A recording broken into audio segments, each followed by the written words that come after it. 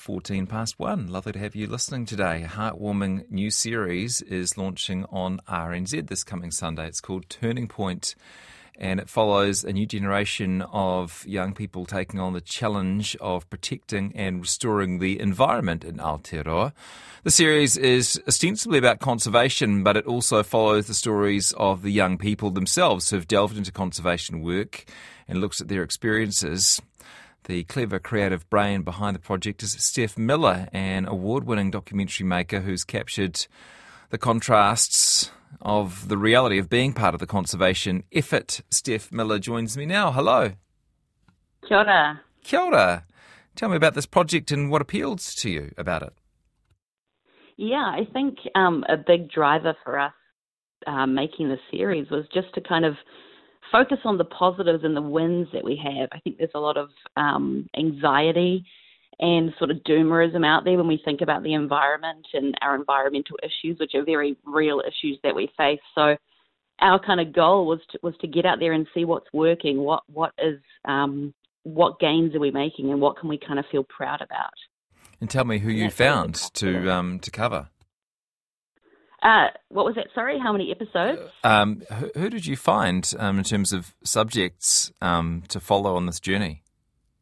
Yeah, oh my gosh, we had a massive list. I ended up talking to so many people all around the country, and at the end of the day, we boiled that down to 6 different projects. And of course, there's many people behind each of those projects doing all of this incredible work.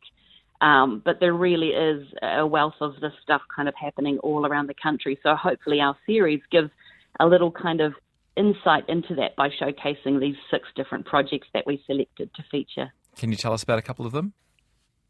Yeah, for sure. So we had 3 episodes based in the North Island. That's Palmerston North, Wairarapa, Tauranga, and 3 in the South Island, Temuka, Dunedin, and Wanaka. Just to name a couple, we've got down in Dunedin at Penguin Place, we caught up with Jason and the crew there, and they're working to protect the hoiho. So they have a kind of ecotourism set up. And of course, when COVID hit, all the tourists were gone. So luckily enough, the Jobs for Nature program came in and gave them that kind of additional funding to keep things going.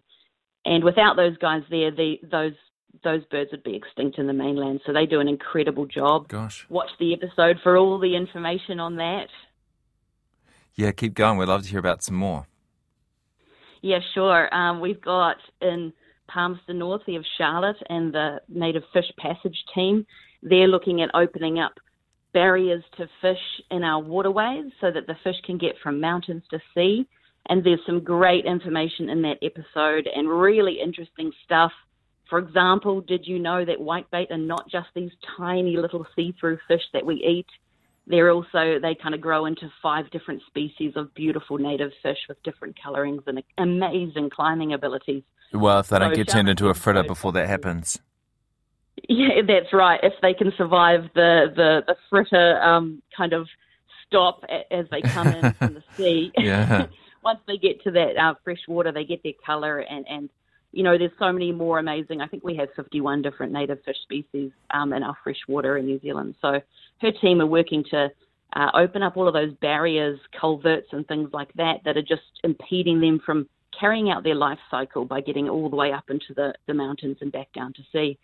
I'll give you a couple more episodes. We've got in Tauranga, we've got Paura and his team at Tawanui Tapuika, I think is his iwi, and he studied with the Bay Conservation Cadets before he joined them. So that episode kind of covers 2 projects. It covers this amazing kind of skills training program that the Bay Conservation Cadets put on.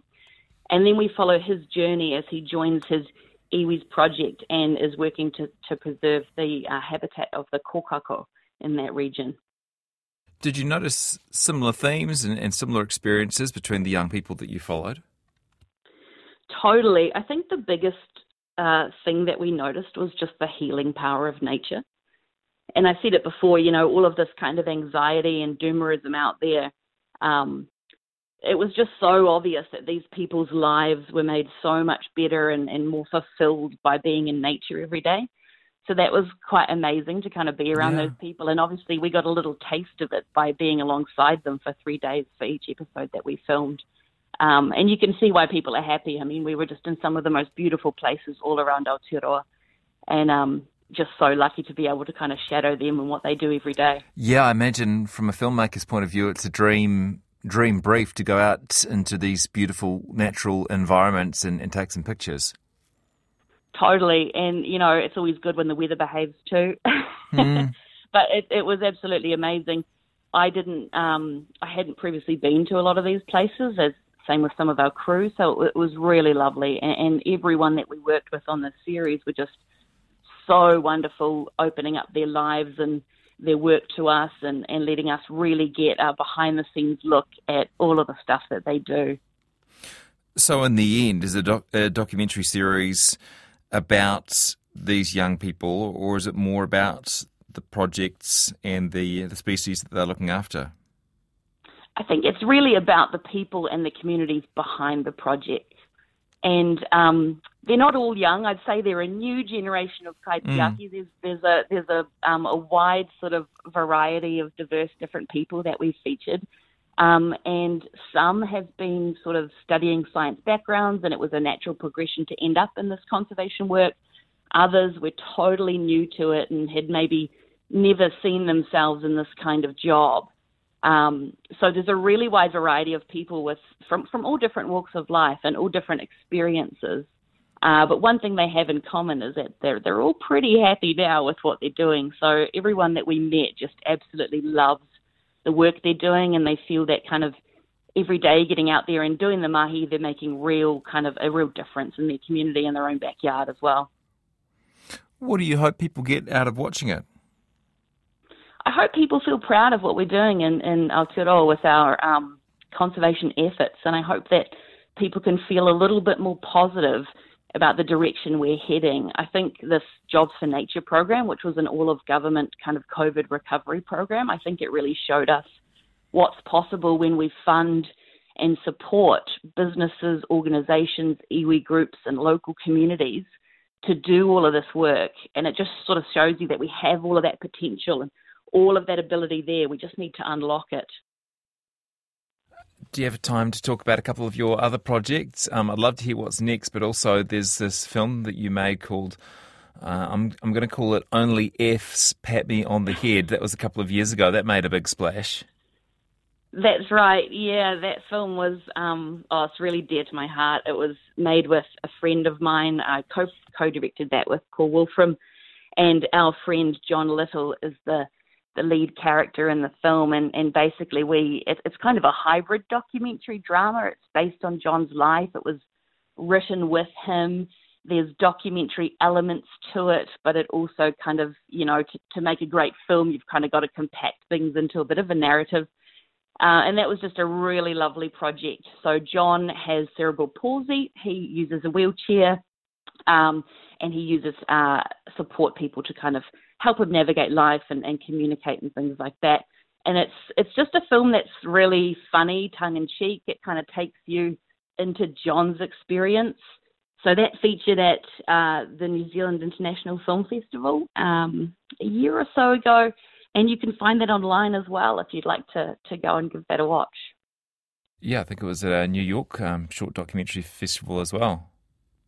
It did, yeah. It went to a few festivals around the world. So I cool. actually wouldn't be able to tell you off the top of my head the list.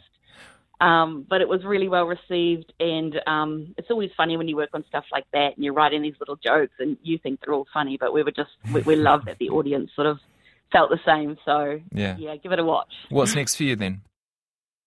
Well, I work at Ocular, who's the production company behind the Turning Point series. So there's never a shortage of different projects I'm doing at work there.